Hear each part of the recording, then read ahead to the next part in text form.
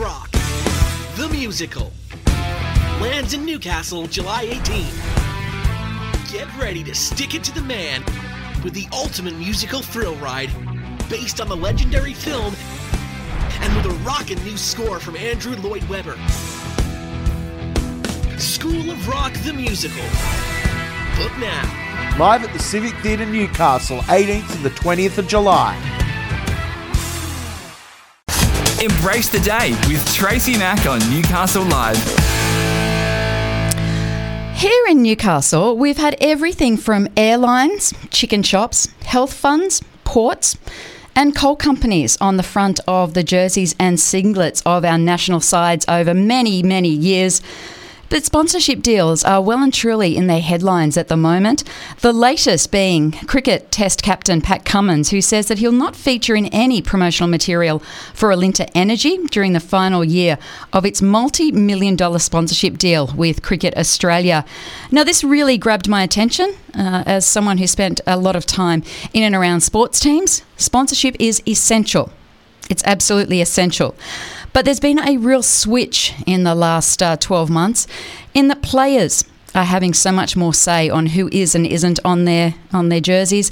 Of course, we had the issue with Manly, with the Pride jersey, which was supposed to be inclusive of everybody, but sadly it actually went the other way and caused lots of issues down there at Manly. Joining me on the line now is somebody who is very, very intimately involved with the sponsorship world when it comes to sport. It is Alexandra El-Shami from Clio Management. Good morning and welcome, Alex.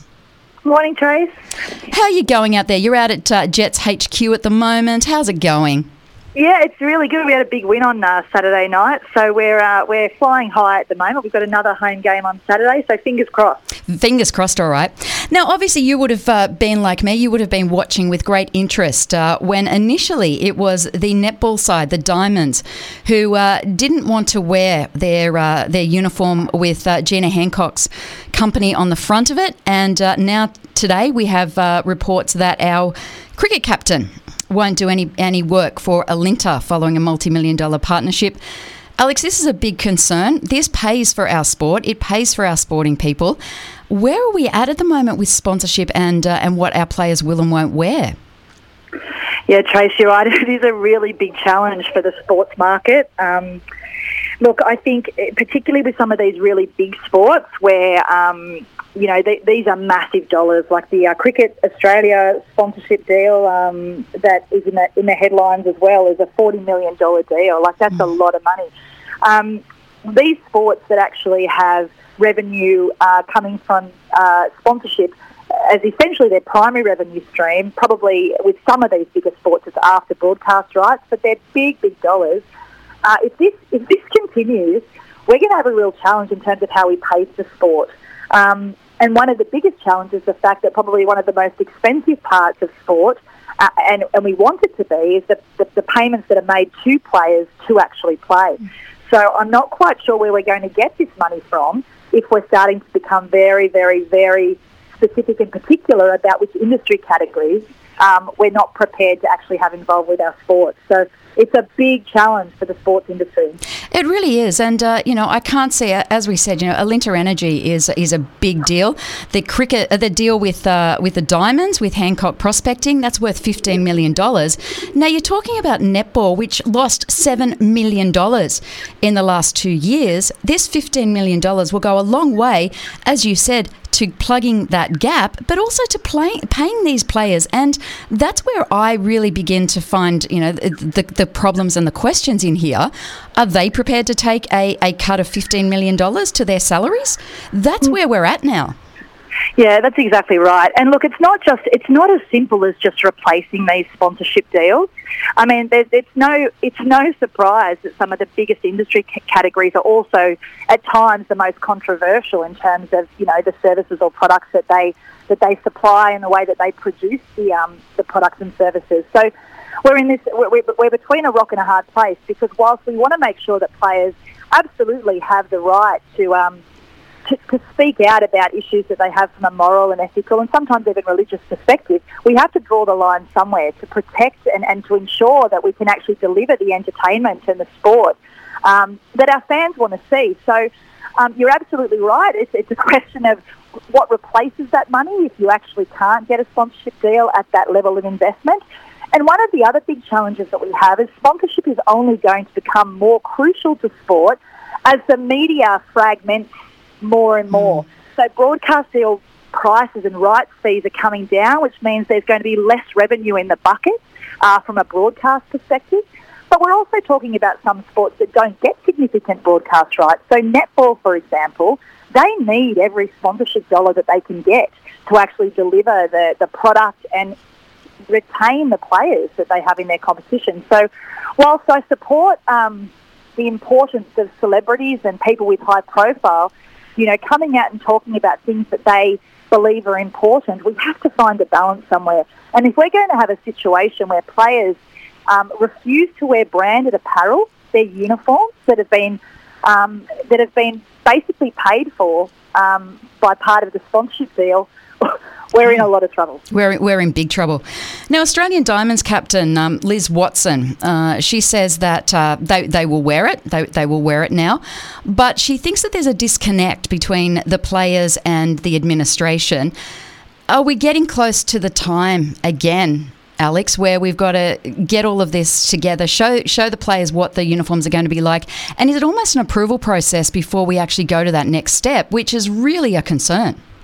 Yeah, look, I'm not sure whether an approval process, that approval processes make me very nervous, but what I do think, you've nailed it, we have to identify the player groups as key stakeholders, and we have to engage them in the process.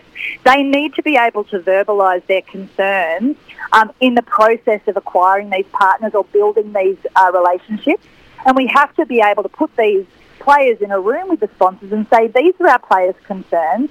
How do you propose to address them? And 9 times out of 10, there's an opportunity there to actually have the sponsors create something with the players that addresses those concerns.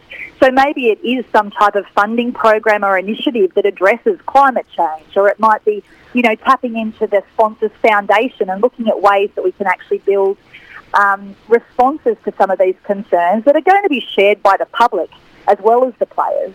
So I think we need to take it and look at how we actually make something positive out of it, as opposed to, just having these articles come out in the media and it creating a furor.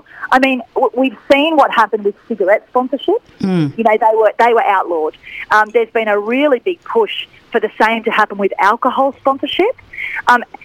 We're going to be in a situation, though, if we keep actually banning particular industry categories from sponsoring, we're going to be in a position where we don't have a sports or an arts or a community entertainment business. And that's where, we're all then going to be saying, well, where can we get more money from? Absolutely. And look, as here in the Hunter, we have to walk that really, really tight line between, our coal industry, which is what we've been built on. It's so, it employs so many people. And, we have a miners round for the Newcastle, Knights. It happens in association with Coal and Allied. Are we going to get to the point where, our players say, well, no, we don't want to be part of Coal and Allied anymore? Where is this going to end? Yeah, and I think it ends, or I think we address it, as you say, through education. And we, as I said, we really need to ensure that we don't have that disconnect between players and player federations and rights holders and the sports. And like I said, we're talking about sport here, but this does apply to the arts and community sectors as well. So if we can actually really work to ensure that when we bring a new sponsor into a sport or into an arts organisation or a community organisation, that we do the work to actually educate, advise, inform all of the key stakeholders, but particularly those groups of players or artists or performers, etc., that essentially are going to be the face of those brands. So you understand it, but we understand the issue, but we've got to just work out how we deal with it in a more efficient, sort of productive way. And we've never looked at that before, have we? The players have never been a stakeholder group when it comes to sponsorship. It's just been, well, this is how we pay your wages, so this is how it is. We've never had to look at them as a stakeholder group. No, and essentially a lot of the time players just see sponsorship as part of as the player's obligation in terms of having to deliver X amount of community engagements or X amount of hospital visits or X amount of, something that they've actually got to do from a marketing perspective. So one of the pieces of work that I encourage all rights holders to do in lots of the organisations that I've worked in is to bring the players in, bring the player group in, explain what those engagements are actually about, explain why the sponsors are involved, and very importantly, explain the good that the sponsors are doing within the communities that they operate. Absolutely, without a doubt. Now, obviously, the big one, as I mentioned at the outset, that we've seen this year is, of course, the Pride jersey that created all of the hassles in Manly. Now, that was simply a communication issue. There is no doubt about that. It wasn't communicated properly, and it resulted in an absolute fiasco. It really does show the other side of the coin, which is that sponsorship does need to engage with those players and with the management of those players, because that's where it all comes unstuck. It does, and I think one of the challenges in sport is that, seasons are short, we're always under-resourced in terms of delivering not just match day, but all of the other things that actually wrap around sport. The more we can actually be strategic, the more we can actually be proactive in what we actually want to do to drive awareness of our sports and drive awareness of our partnerships, the more we can be planned, the more we can actually take time to ensure that we've covered all risk areas, the better we'll be. And that's just about people becoming more experienced and actually, as I said, engaging more of the key stakeholders. Now, speaking of sponsorship and key stakeholders, we do have the Newcastle Jets at home this weekend to the Wellington Phoenix. It's going to be a great game, Alex. We're really excited. I mean, Arthur Pappers has got our guys well and truly pumped and ready to go. They scored a great winning goal last Saturday night. So I am super excited to see how we're going to go this weekend against the Wellington Phoenix. We had a really great turnout at the stadium on the weekend with 7,000 people through the gates.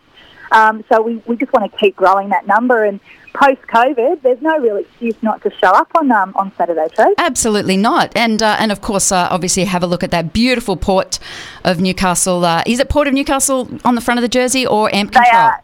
The Port of Newcastle on the home strip, and what a fantastic sponsor the Port is. So AMP Control's on our away strip, and we're really lucky at the Jets. We've got a couple of fantastic major partners. Greater Bank, fantastic community partner. So we're super lucky, and those three partners, I think, are a classic example of how we do things well. We engage all of our partners. We engage all of our players. We're very lucky with those three partners that they understand the importance of sponsorship, but also how what a fantastic multifaceted marketing tool sponsorship is. It can do so many things. So we really want to harness it, not try and sort of get rid of it. Absolutely, you're right. You've got a kindred spirit here, without a doubt. How's membership going? Membership's going really well. Once again, we've sort of got people coming back from the pre-COVID sort of time. We really want to make sure that we're, giving all the information we can to previous members and listening to our previous members about what they didn't like pre-COVID and what we can actually improve on. But we've got a fantastic membership department in here now with some real experience, and those numbers are growing every day, Trace. So once again, we really encourage members people who were members previously to come and talk to us and let us know what they want to see change or what they want to see a little bit different in our Jets moving forward, and we're ready to listen and ready to make change. I love it. Thank you so much for joining me today. It was one that was it was getting more and more attention in the media, and I just really wanted to speak with an expert about where to from here. And I think we know it's going to be a little bit of rocky roads for the next, say, 6 to 12 months as we find out, how we are all going to go forward with this. But we need sponsorship. We can't put our sports teams or our entertainment or our clubs or anything else out on the field and provide entertainment to people if we don't have sponsorship. Well said, Trace. 100% agree. Thank you, my friend. I will see you out there on Saturday. Looking forward to it. Thanks, Trace. Thank you. Bye. That is Alex El-Shami, who is the director of Clio Management. She's been involved with sponsorship and sport for a long, long time, and she's out at the Newcastle Jets at the moment, providing some fantastic advice, and she really is an absolute industry leader who is based here in the Hunter, and I thank her for her time this morning. What do you think about sponsorship going forward? Are we going to come to the day where we can no longer have energy companies, gas companies? We can't have coal mines, we can't have Centennial or Coal and Allied on the front of our jerseys anymore. It's certainly going to be making that pond a little bit smaller and smaller. I know we got away with the ban on cigarette advertising. That seemed to, it was tough at the time, but we got over it. But there's only so much money out there to go around, and if we don't get sponsorship dollars, it means that we can't pay the players. We can't do what we need to do. So it's going to be a very, very interesting quandary over the next 12 to 18 months. You're with Tracy Mack on Newcastle Live. With decades of media experience, Tracy Mack brings you a smart, fast-paced morning of news and entertainment with special guests and major newsmakers for your morning fix. Join Tracy Mack for Newcastle in the Morning, weekdays from 9, only on Newcastle Live.